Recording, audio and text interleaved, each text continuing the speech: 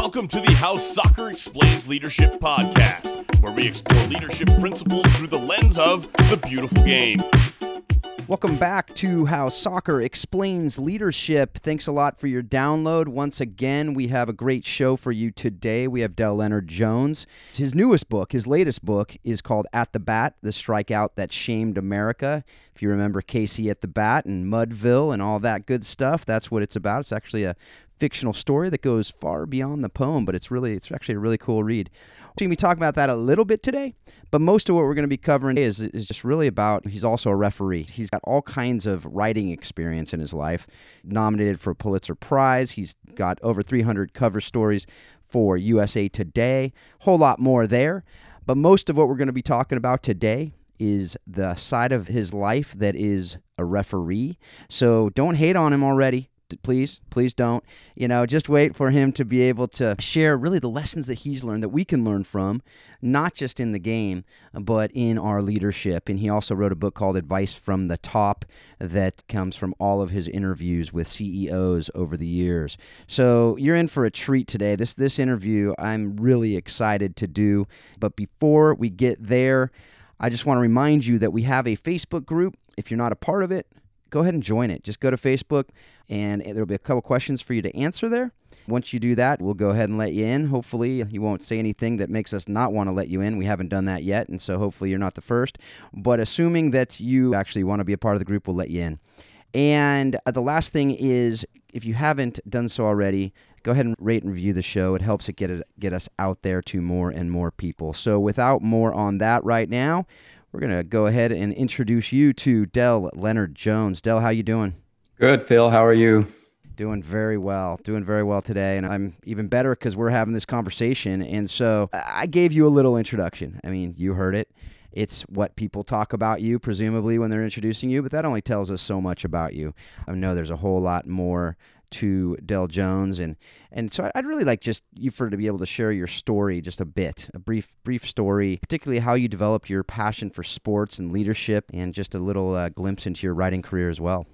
First off, I want to make it clear that I'm not a soccer referee, so they don't have to hate on me too much. That's right. I forgot about that. So we'll get into all the sports you do, and we had you on because a lot of it's refereeing, but we'll get to that here in a little bit. Yeah, I do three sports, and they transfer very well.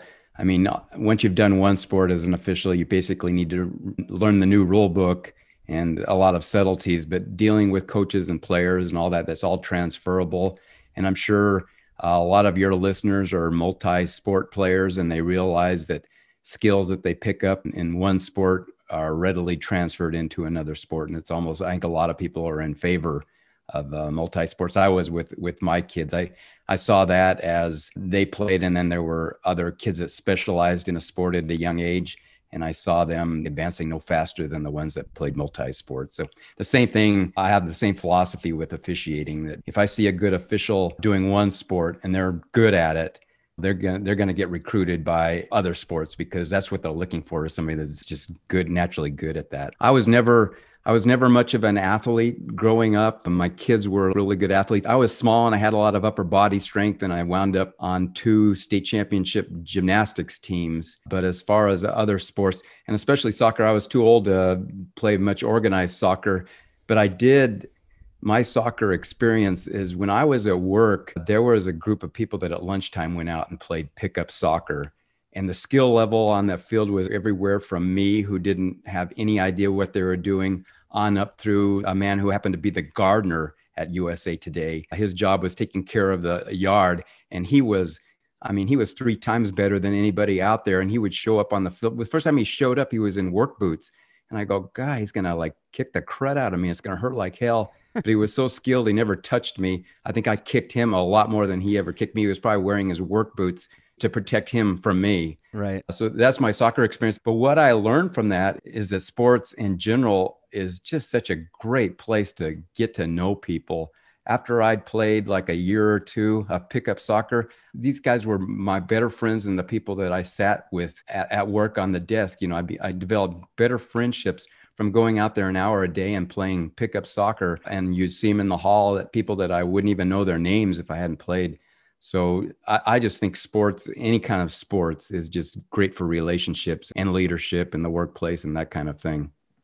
I totally agree with all that. I love that you corrected my introduction, not corrected, but clarified, because I meant to say that at the beginning, and something that is important. And I've talked about that in our past episodes. I don't know if you've been able to listen to any, Del, but the past episodes, as I've talked about, to have diversity of experience in the different sports. I totally agree with that. We learn from these other disciplines. We learn from other sports. We learn from other things. And that's really the point of the show, is to take what we're learning in soccer and apply it to other areas of life. And so I love the fact that we're now able to learn from other sports today. But again, it's mostly the referee side of things, but be able to take that and apply it. And that's really what I'm hoping we can start doing more and more of with the audience, is to be able to help understand these connections so that we continue making these connections. My brain kind of works that way. I understand not everyone's wired the same way that I am, but I think it helps us as we are learning new things, that if we can use things that we've learned in other areas of our life,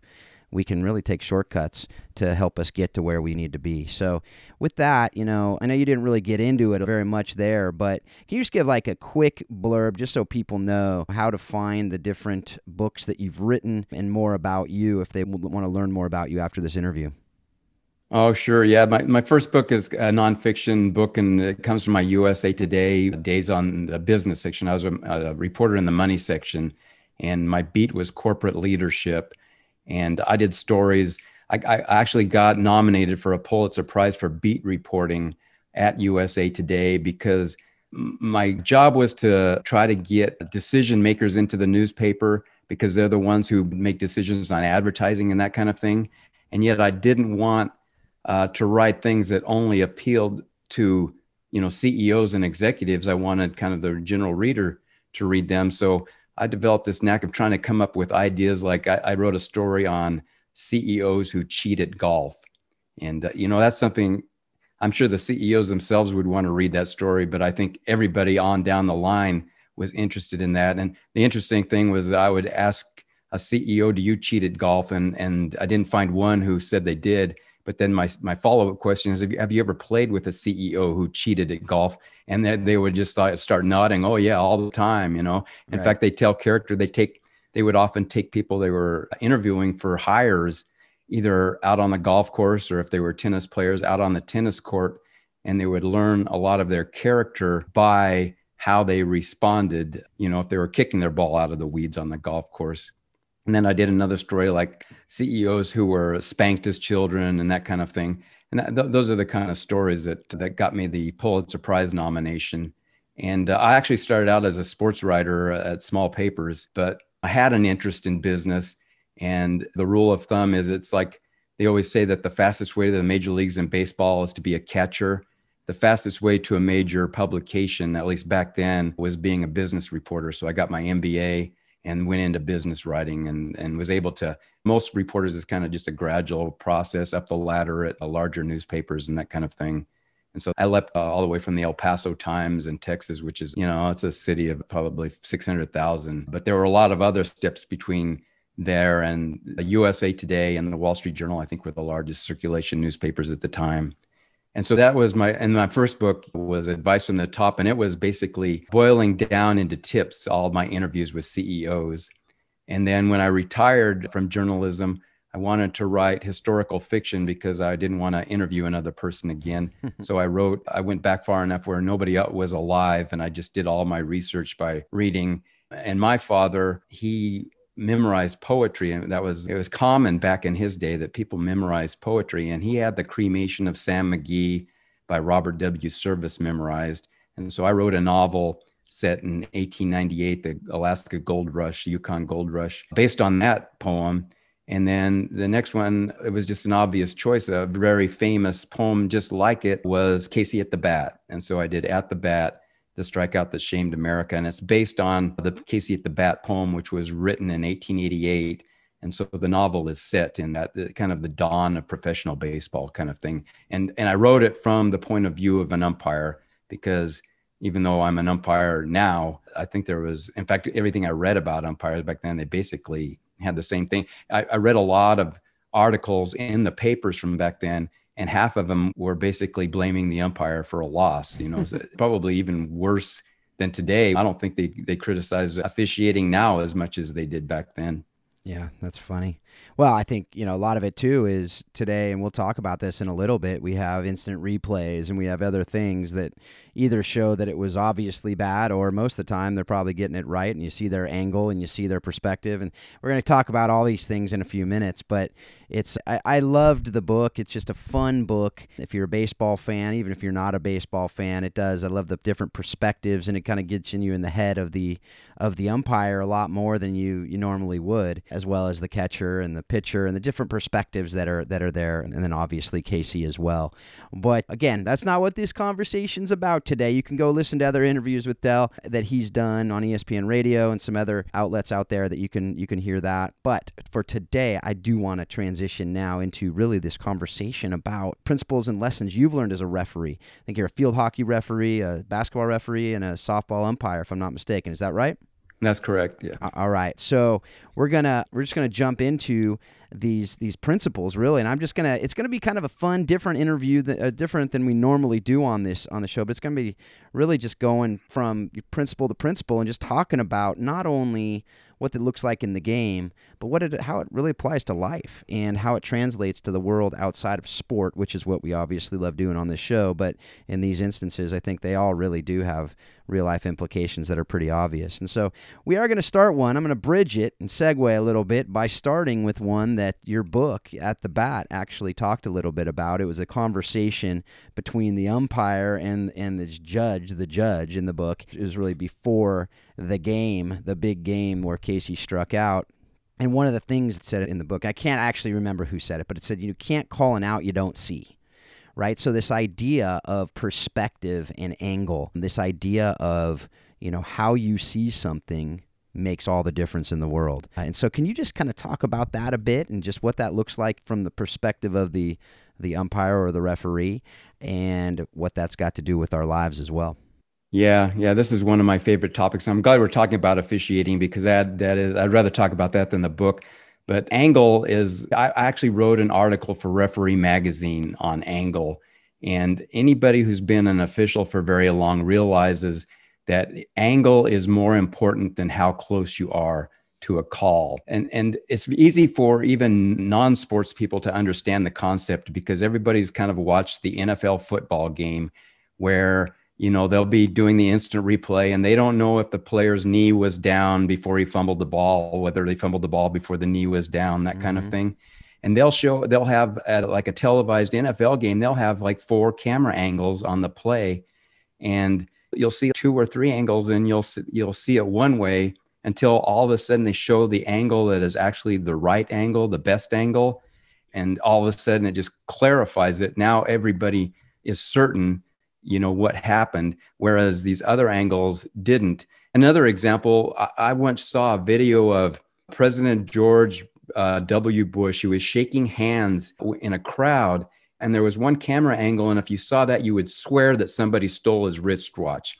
He was shaking hands, he had a wristwatch on, and then all of a sudden the wristwatch was gone off of his arm, and you would just swear there was a thief out there that stole the president's wristwatch. But then there was another angle of the same thing, and you could see him pulling off his watch and handing it back to the Secret Service agent, but you couldn't see that in the first one. Yeah.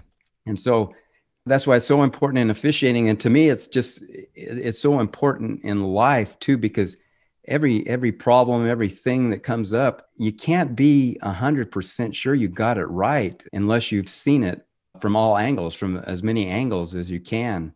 In fact, I think Mark Twain had a famous quote that says, "It's not what you don't know that gets you in trouble. It's what you know for sure that just ain't true."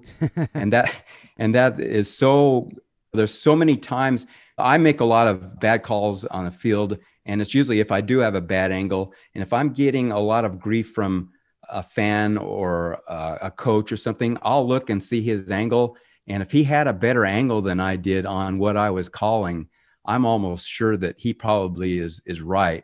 Whereas if I look and I had the better angle, then I don't feel as bad about the call because I had the superior, you don't get 100% of the calls right if you have the superior angle. There's other ways you can mess up the call, but that is the one thing that is just so crucial. Yeah, and it's funny because I've been thinking about this, and even as I was preparing for this interview, I'm wondering, and I want to get back to a couple other things, but I'm really thinking about this right now because it's absolutely relevant to this. With this world of instant replay in soccer, it's the VAR, the virtual assistant, basically, where if there's a close call in the penalty area or an offsides or something like that, it goes to the review box, right? And so the review guy looks at it. Now, he's got not only a different perspective because he's got the video, but he referees differently, presumably, because just every referee has their view of these subjective calls. And take that to the real world, and we don't have the benefit of that, right? We have human error, as you said. We have different perspectives. We have different personalities. We have different ways we see the world. We have a different view, as you know, as a reporter. You take the same event, you have 6 people report on it, you're going to have 6 different stories. Some people will go, were they even at the same event? Because it sounds so different, right? And so what do you think of that as far as, do you think that the whole instant replay, VAR, do you think it actually impacts us in the real world that we don't have this benefit, but, in this game, it's not really teaching us the life lessons it could, because where referees make mistakes and you just have to live with them, and the life lesson there is obviously, well, that's life, right? But with this instant replay, do you think that it's actually affecting us in our actual lives in a world where we don't have that luxury of the instant replay? Boy, I've never thought about that. It would be kind of interesting to have an instant replay on your life and every decision.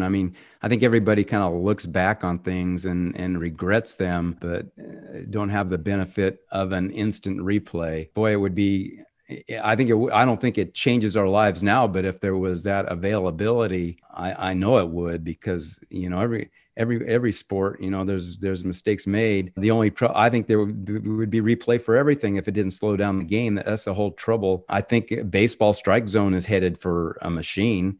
If the machine is accurate that they show on baseball games, you might as well have the machine call it, because it's consistent and it's right down the middle. So I think they're already testing machines for plate umpires, and I think there's just a matter of time for that. Where it doesn't work in sports is where it slows down the game. And I also think that coaches shouldn't have the benefit. When they protest a call, they should have to protest it live, real time. Right. If there's something in soccer that or in football where they want to throw the flag or something to want instant replay, they need to do that before they see the replay. And my guess is that they would get that it would make the officials look a lot better, because they're only having the benefit of the replay before they call it. Yeah, because again, I think part of the beauty of sports is that human error. A lot of goals in soccer are caused because of an error. A lot of football plays, there's an error, cornerback slips or whatever. A baseball, you literally have errors, right, that we actually keep track of.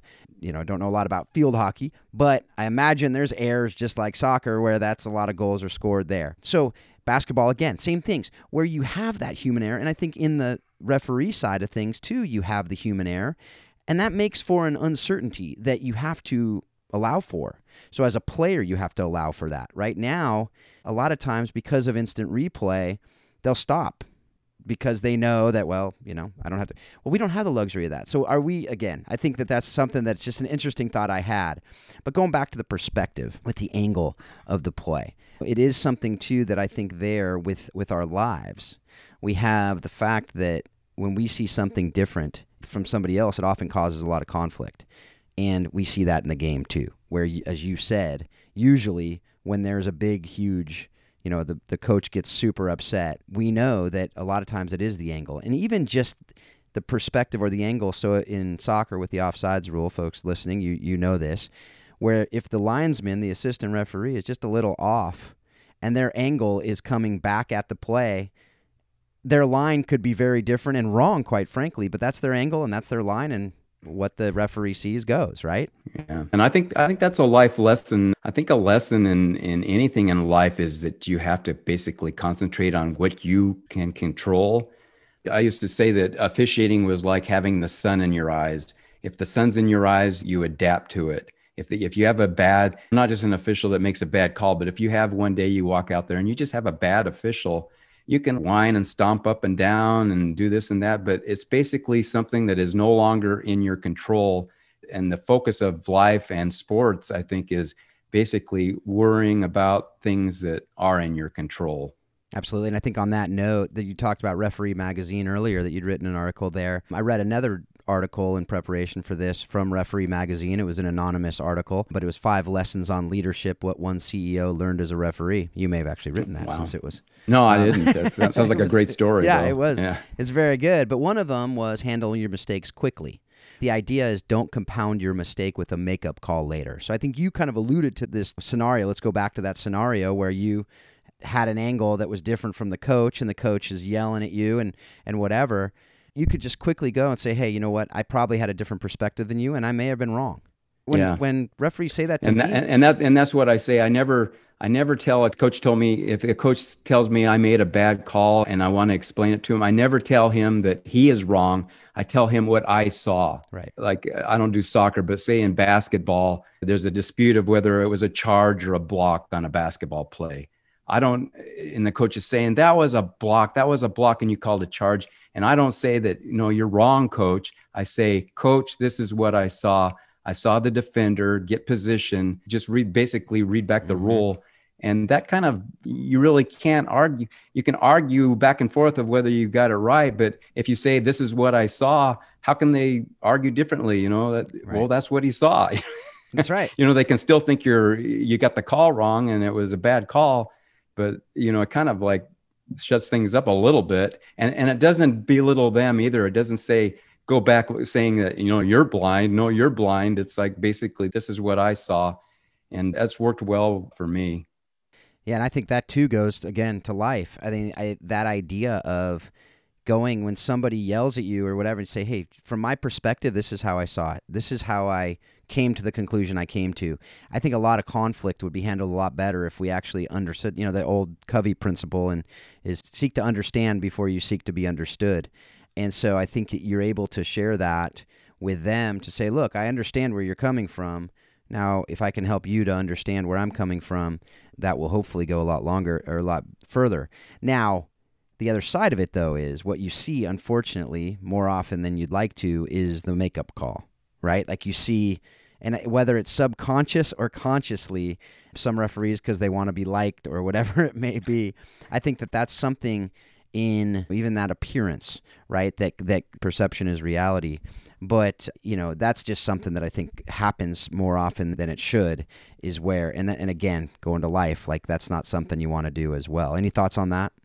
Yeah, I think it's a sign of an inexperienced official, because it doesn't take long to realize that you don't get anybody to like you with a makeup call. Mm-hmm. All you do is reinforce everybody's opinion that you missed this call and now you missed this call. You're bad. I think that happens with inexperienced officials more than experienced officials, because it doesn't take long to learn that doesn't work. And if an official makes a mistake out there, the next thing they want to do is to get the next call right, whether it doesn't matter who it is for or who it's against, and to forget and to move on. It's just like an athlete, a soccer player who makes a mistake out there. The last thing you want that player is to be thinking about how he screwed up the last play, because the game has now moved on and now we need your head in the game for this. You let that go, and you want the same thing out of your officials. You want them to acknowledge. There's plenty of time after the game to do a post-mortem on what you could have done better.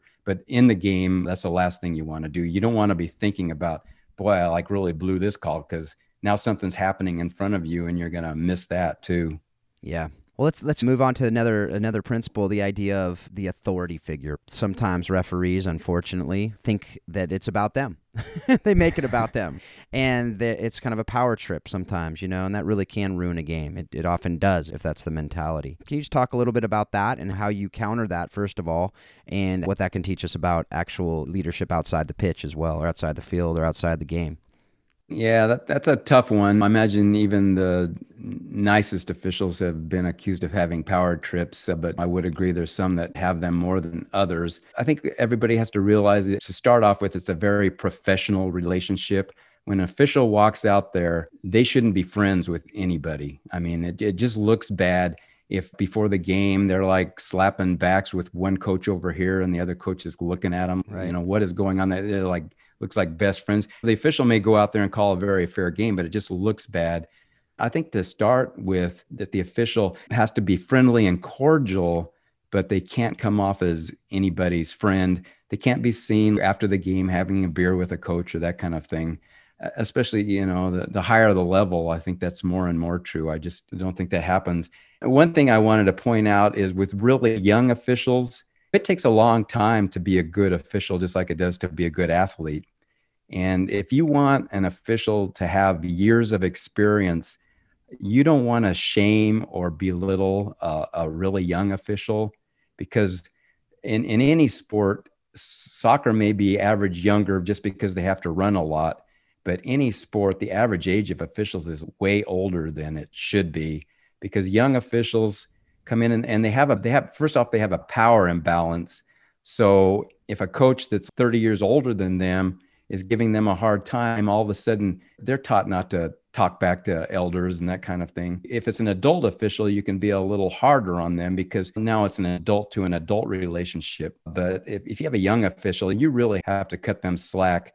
And the second thing is, if you have an adult official and he makes a bad call, what you really want to be looking for is that official working hard to do his job.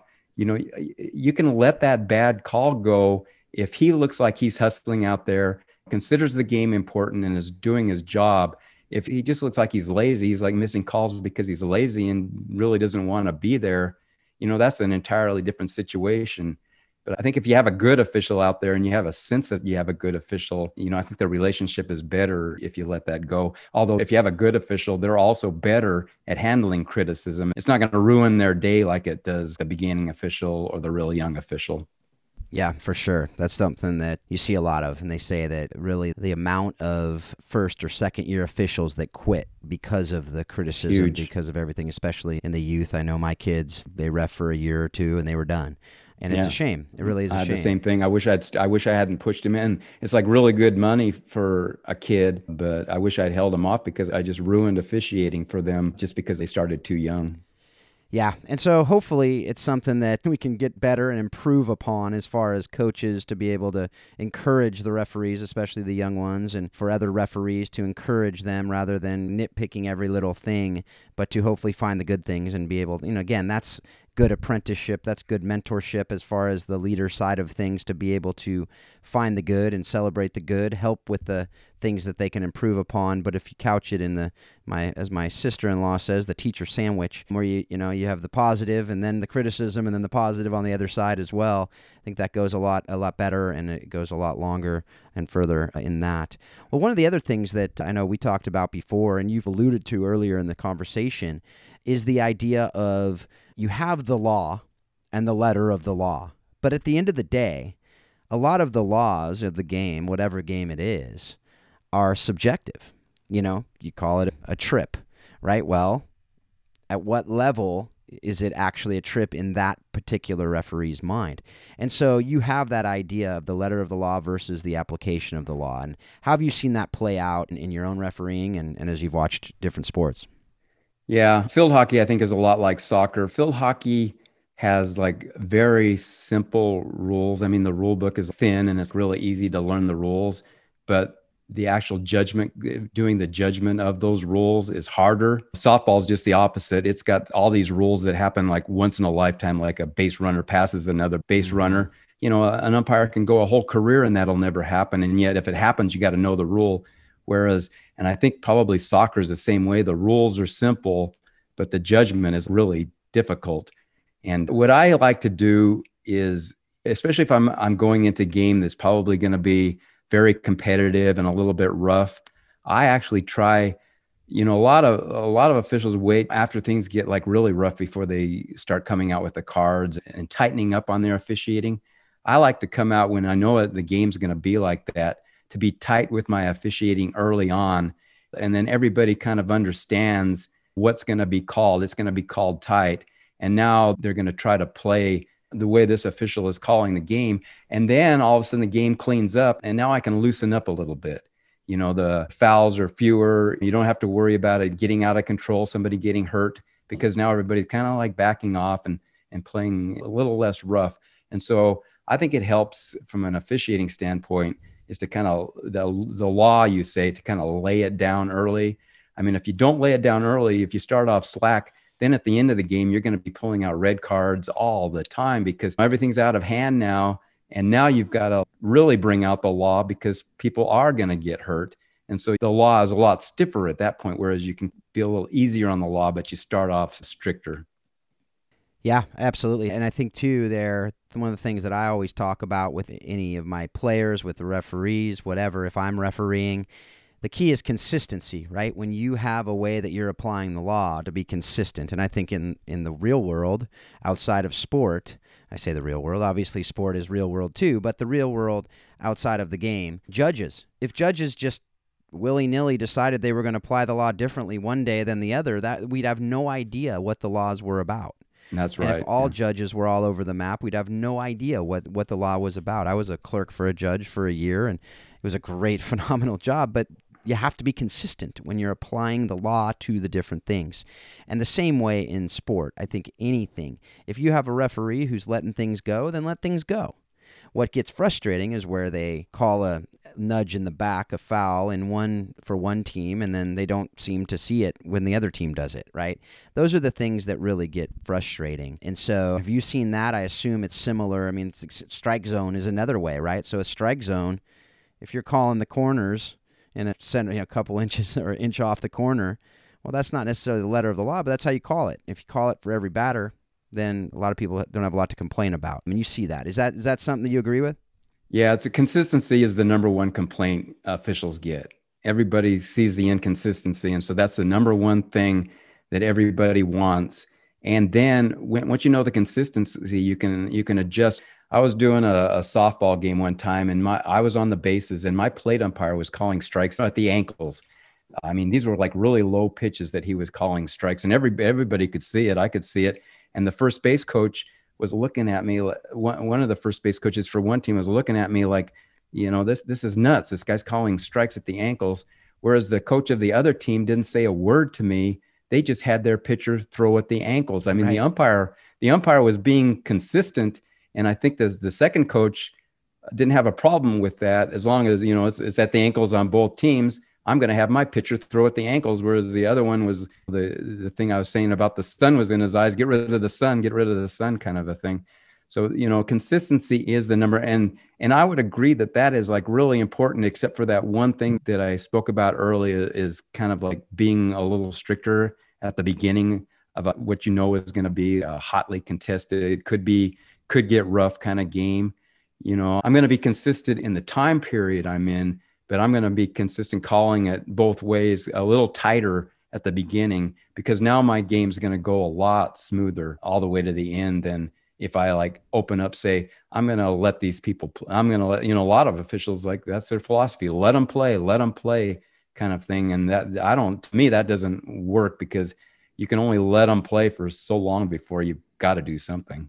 Absolutely. And I think that there's so much there that I would love to mine if we had a couple days. But I think the couple things there that really stick out to me are the consistency. I mean, you think about as a parent of 5, my kids are continually letting me know how I'm not consistent. There is a sense in parenting where it's a little different in that I'm going to know each of them and I'm going to treat them differently based on their personalities, but consistency in the rules, but it might be application a little different with each kid.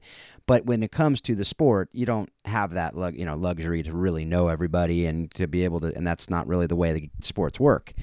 But what you have, though, there is that adaptation, though, to that umpire, to that referee. And I see that all the time in soccer, where as a coach, I see a referee is, again, letting him play. So our players, if we have a team that typically isn't a rougher team, so to speak, they come off at halftime and they're super frustrated and they're mad and they're like, I go, is he calling you? Is he calling it on you? Or is she calling it on you? And they say, well, no. And I say, well, then play tougher, right? You got to, bump them a little bit more, go in harder. Like you gotta adjust to it. And not to change your game and not to be cheap, but you got to play that game if they're allowing it. Yeah, it does get frustrating if it's not your style, especially. Yeah, and that's where it's up to the official not to let that happen, because that's when somebody's going to get hurt. Yeah. That's why knee surgeons kind of probably live off officials that allow that to go on. The example in field hockey, they have a rule in field hockey where when they start the ball, everybody has to be 5 yards away, and of course at higher levels, they're going to start testing the official and they're going to start 4 yards away. And then if the official doesn't do anything about it, they're going to move into 3 yards away. And pretty soon, the game's out of hand. So it's got to be early on, the official has to know what 5 yards are, what I'm going to call, and call it. I just don't believe in this let it play thing. But you're right, as a coach, that's what you got to tell your kids. He's letting everybody play, so you got to go out and play. But I think the number one job of the official is to keep everybody safe. And so if they're not doing that, they're not doing a good job. Absolutely. Totally agree with that. That's why I said I'd never tell my players go play cheap, but play harder. The other thing, though, is in soccer, I don't know if there's an equivalent in field hockey, but in soccer, we have the penalty area with the penalty shot. And what's really frustrating there, too, and I know I'm preaching to the choir if there's coaches out there and players, when the referee seems to have a different rule book in the box with penalty shots versus out in the field. If the same thing happens in the box, they won't call it because they don't want to call a penalty shot. That's really frustrating as well. But again, consistency. Consistency is the key, and I think that's the thing we can learn as leaders, too, is when we have rules, when we have different things that we have shared with our people, we need to be consistent in our application of them. And if we're consistent, very few people will have complaints about it. If we're not consistent and we're treating some people better than others, or we're treating some people in a way that seems like we're favoring them, that tends to lead to a lot of dysfunction and conflict. So, have you seen that in your different areas? Yeah, no, I agree. And field hockey does have a box as well. And if there's fouls inside this box area, they actually have what they call a corner where it's blown, and all of a sudden it's kind of like a power play in ice hockey where there's more people are allowed around the goal on the offense than on defense. So it's actually kind of an advantage. If the defense fouls somebody that's trying to score, you can have a penalty shot if it's they're shooting a goal. But just even the foul in the box, there's more of a severe penalty than there would be outside. And I'm sure it's like soccer, that things that are called kind of midfield, if you blow a call out there, it's not nearly as crucial as if when you start blowing calls when it's close to the goal. And the official feels that too. All of a sudden, you get a little sweaty palms and stuff when it's close to the goal, because that's when the calls really matter. If you miss one out on the 50-yard line or something, you missed it. It didn't really affect the game. But that's the way field hockey is. There's a lot of pressure in field hockey.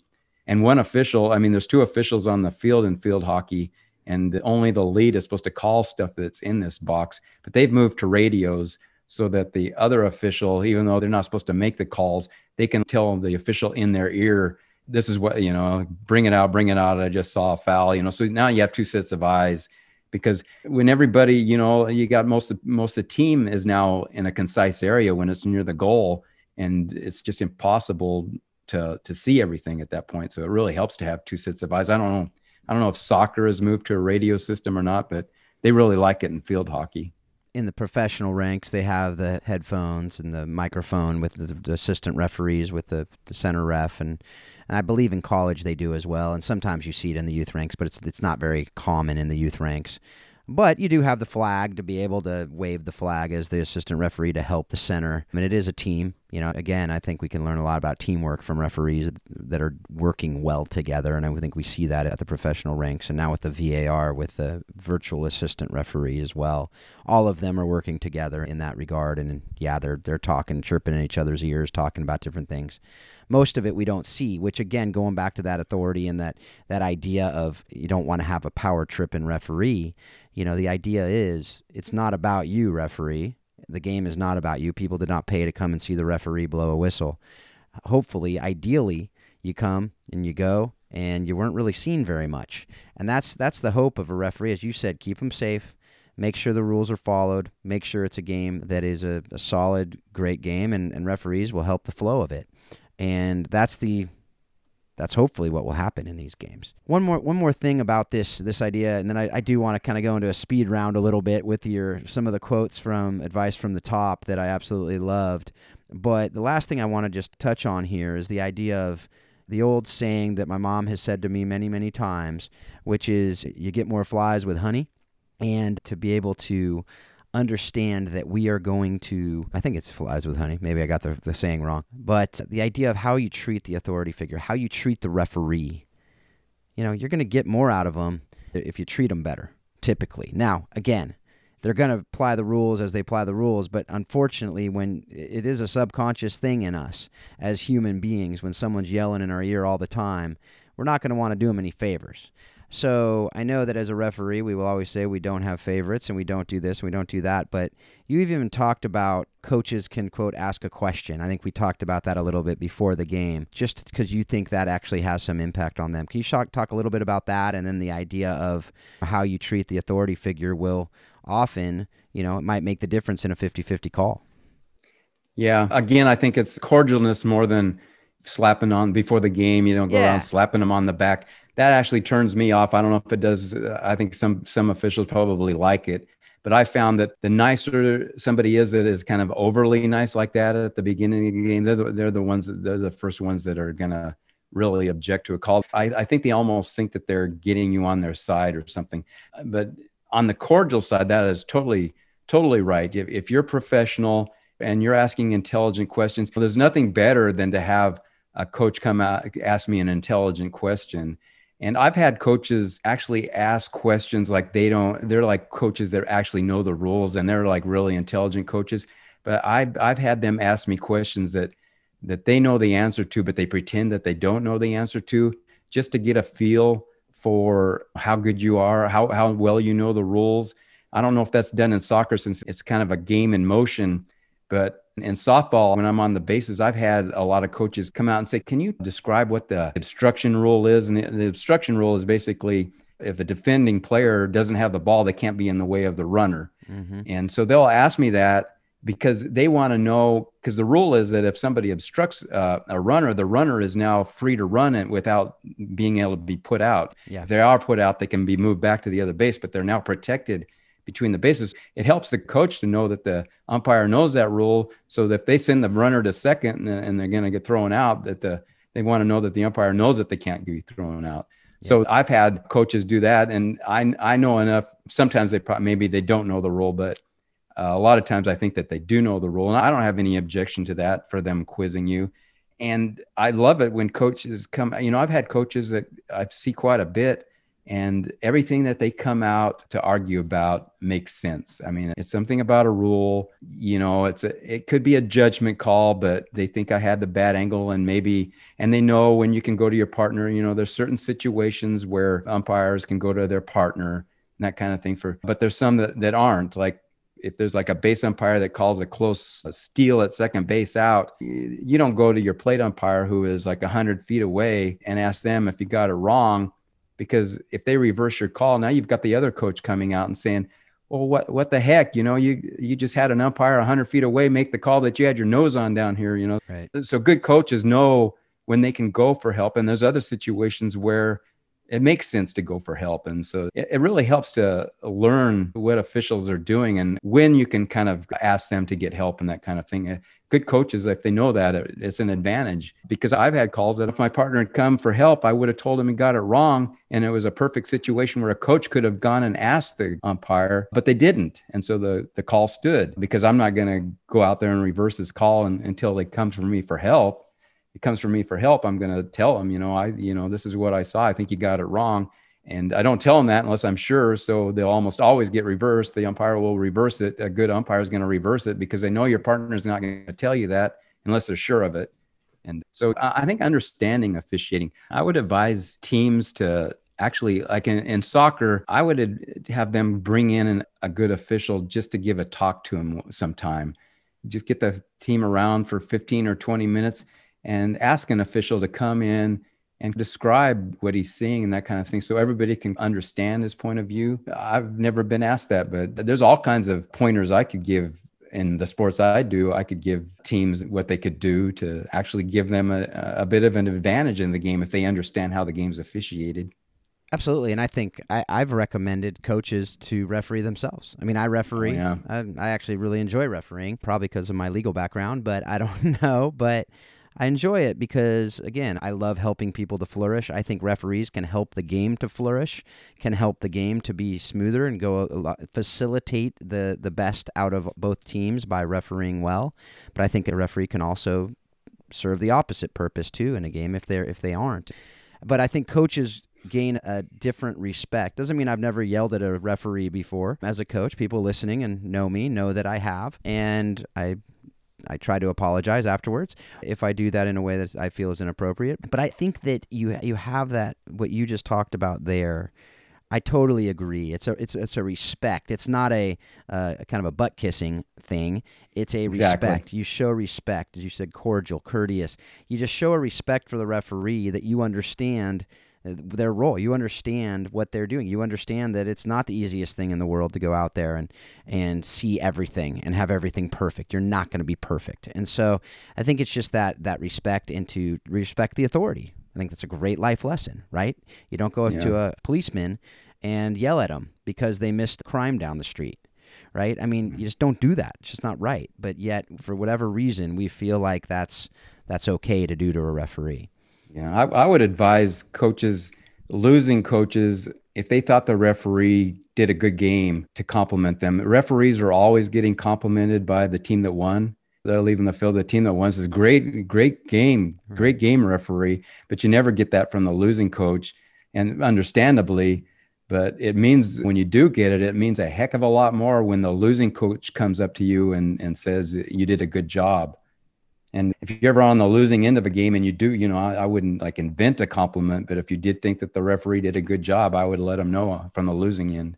All right, well, we're going to switch gears here a bit. We're getting close to the end of this interview, and I can't recommend highly enough. It really is a collection of quotes. It's, Del does not go into all these quotes, but this book, Advice from the Top, that Del was able to pull together all these quotes from these different leaders. They're not all CEOs. They're not all organizational presidents or things like that. Some are, you'll recognize, Ronnie Lott, who played for the 49ers, Steve Young, who played for the 49ers. It's not limited to 49ers. Larry Brown, NBA, Dream Team coach. Michael Ruzioni, you know that if you watch the movie Miracle, or if you watch The Miracle on Ice back in the 1980s, or 1980 Olympic hockey team. So there's all kinds of amazing quotes from these leaders, and it is just bite-sized nuggets, and I cannot recommend it more for any leader to grab this, because you'll learn so many different things. But I just want to give a couple here to give you a taste, give you an idea. The book starts out with this Joe Moglia, former TD Ameritrade CEO, head football coach of Coastal Carolina University. He has this foreword that he writes, and in there he has these X's and O's, that basically the idea of what the football lessons that also apply to business. And he obviously is a football coach and was CEO of a pretty big company. Can you just run through those and just any thoughts you have on it? Maybe some commentary, because we weren't privy to your commentary that was in your head in that book. Joe Moglia is a great guy. He became rich as the CEO of TD Ameritrade, and so now, and I think he coached early in his younger days, and he always loved it. And so now he's rich and he can go do anything he wants to. And he went out and coached football, Eastern Carolina. I think he's left there now, but yeah, I had him write the foreword for my book because he's so good. I think he basically, one of the points he made is that you got to get your talent in the right places, and he's talking about business and football. Yeah. If you've got like these brilliant people in business that aren't doing the right job, what good does it do? And I think that's one of the points he made. It is, and it's just like Jim Collins talked about: get the right people on the bus, but you got to make sure the people are in the right seats on the bus too. Just because you have the right players on the team, if you put them in the wrong positions, I think football, American football is a good example of that. If you have the offensive lineman playing quarterback, it might not be the best thing for the team. If you have in soccer, if you have a center back playing striker, it may work, but it likely won't, because there are different skill sets that go into those different positions. And same thing in any job, in any organization, different skill sets, different personalities, different education backgrounds, different expertise, different everything go into who we are. And integrity, character, all those things should be critical components to anything in an organization. So if we don't have the right people in the right seats, if you don't have your people in the right positions, that's absolutely right there. One of the other things he talked about, know the odds of success and the consequence of failure when taking a risk. So, weigh all the pros and cons, weigh the cost-benefit analysis, right?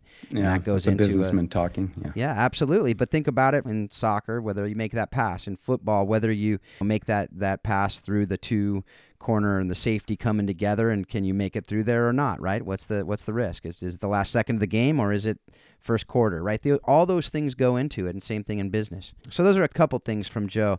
But one other thing that I wanted to talk about, we're talking about going cross-discipline here. So now we're actually going outside the world of sport here. But it was one of the coolest quotes, and there was a great book. It's not written by this guy. It was Max Dupree wrote a book called Leadership Jazz. And this quote comes from Wynton Marsalis. He's trumpeter, composer, band leader. This guy is amazing. If you haven't heard his jazz music, you're missing out. But he talked about the leadership lessons of jazz. And he said, when people trust each other, they work for the common good. They are in sync and prepared for anything. And that's something I wanted to point out here. And again, there's so many other things in this book, but we don't have time to go into all of them. And I'll put some other quotes in the show notes just for your viewing pleasure. But this quote, the one thing about it that I loved was just this idea of trust. And I think it goes to refereeing. I think it goes to sports of any kind, any team that you're a part of. If we don't have trust, we're not going to be able to do most things. Would you agree with that? And how do you see that playing out? The worst thing I think you can do as an athlete in a team sport is finger pointing. I mean, it's like when they're playing jazz, I don't know much about music, but when they're playing jazz, I'm sure people make mistakes, just like people make mistakes out on the field of a team sport. But when they're in sync, when they're playing as a jazz ensemble, those mistakes get covered up really fast. And I think you could probably see a team that has this when you do see a lot of mistakes out there. And yet, for some reason, those mistakes aren't hurting them that bad. They're still in the game. They may be blowing the opponent out if they weren't making the mistakes. And, a lot of this, there's a guy named Dan Lyons who was an Olympic rower in the book, and he had kind of the same philosophy. You got to test things just like you do in a jazz band and a soccer team. A coach can kind of like say, well, this needs to be my striker, this needs to be my center fielder and all this stuff. But unless you test it, and they do something in rowing called seat racing, where they'll have two boats racing each other. And they'll move just one rower from one boat. They'll switch like one rower on each boat. And maybe the coach will think, well, this is the stronger rower that I'm moving to this boat. This boat's going to be faster now. But for some reason, the chemistry is right when you put somebody in there. And you never know what the chemistry is going to be. Just on paper, this looks like he's got to be playing striker. On paper, he's just like perfect at it. But until you like test him with other people, you sub in different people, you use different teams, the whole team comes together sometimes in ways you just wouldn't expect if you weren't testing it. Absolutely. And sometimes that great player doesn't perform in a certain team because they don't click with the other players, or they don't like somebody else, or they don't trust. I mean, again, going back to trust with the rowers, they got to trust each other. They got to trust their coxswain who's up front. Just, stroke. You got to trust that they're doing it right. You got to trust when they're taking up the tempo. I pretend like I know a lot about rowing because I read Boys in the Boat, which was a phenomenal book, by the way, something I strongly recommend. But I love that idea there, and that thing that you put these different people in and the different chemistry. But the only way you do that is by testing. The only way you do that is by trial and error sometimes, When I look at refereeing, bringing it back to refereeing with trust. I mean, you have 2-man system in field hockey, 3-man system in soccer. If you don't trust your assistant referee in soccer and they put up the flag for offsides, you're just not going to call it because you don't trust them. If you don't trust them, it doesn't work. Right. If you have 2 referees and the one doesn't trust the other, basketball, 3 referees, whatever, and they're blowing the whistle all the time, even though they don't have the best angle and they're not closest to it, that's going to look really bad, and it's usually going to be wrong a lot of the time. And so without that trust, you're going to see mistakes happen, you see conflict happen, you see all kinds of problems happening. So take the time. And basketball is a really good point, because all three, if you have a 3-man crew out there doing basketball, they can't all be like watching the guy with the ball. And if you don't trust each other, you've got to trust the guy whose responsibility is on the ball. And then the other officials have to be looking off ball, because that's where all the crud is going to go on. Mm-hmm. And if everybody's watching the ball. So the trust is you've got your assignment and you got to trust that they're watching this area because the other officials are watching that area. I don't know if in soccer, it seems like there's like one primary official that kind of has to watch everything if I got soccer right. And it seems like that would create a lot of off-ball problems because if a referee has to watch ball, it's really hard to see off-ball stuff. Well, that's where the assistant referees come into play. The center referee is calling everything, but the linesmen or the assistant referees can raise their flag and shake their flag, basically, if there's if there's something off ball that they see. But a lot of stuff doesn't get seen, because you can't see everything. But again, going back to perspective and angle, we talked about that earlier. But yeah, if that assistant sees it, they call it. And again, though, it's trust because the center needs to trust them to be able to see it. But now obviously with the virtual assistant, they can see all that on video. If the camera catches it, which it usually does. Again, we could talk for many, many hours about all these different quotes, but unfortunately, we're coming to the end of this interview, but I have a couple more questions that I ask our guests on this show, and the first is, how do you use lessons you've learned directly from the wide world of sports, as I want to call it with you, because you do have a broad spectrum of sports that you are a fan of and a referee of. How have you used those lessons you've learned directly from the games in your family and other areas of life outside the game? Yeah, I think I touched on that before. The main thing is to worry about what you can't control. I think people who worry a lot about things that are out of their control, just spin their wheels a lot, and you can get a lot more done if you think about the things you can change. And then the rest of it is like what I said, the sun's in your eyes. Yeah. That's so important. If we all did that, I think we'd all be a lot more content. It's not easy. Right? Yeah. It's not easy. Yeah. But valuable things that usually aren't easy. Absolutely. That's very true. If they were, then we'd have a lot simpler and I think probably more unified world too. But that's a whole different conversation for a different day. But the last question, what have you watched, read, or listened to recently that has impacted your thinking on how sports and the different things that we love explain life and leadership? One thing, what I do know of soccer, it seems to me like it, and in life, it seems to me like it's a lot like football in that if a team takes a lead, all of a sudden they're playing defensively, trying to run out the clock.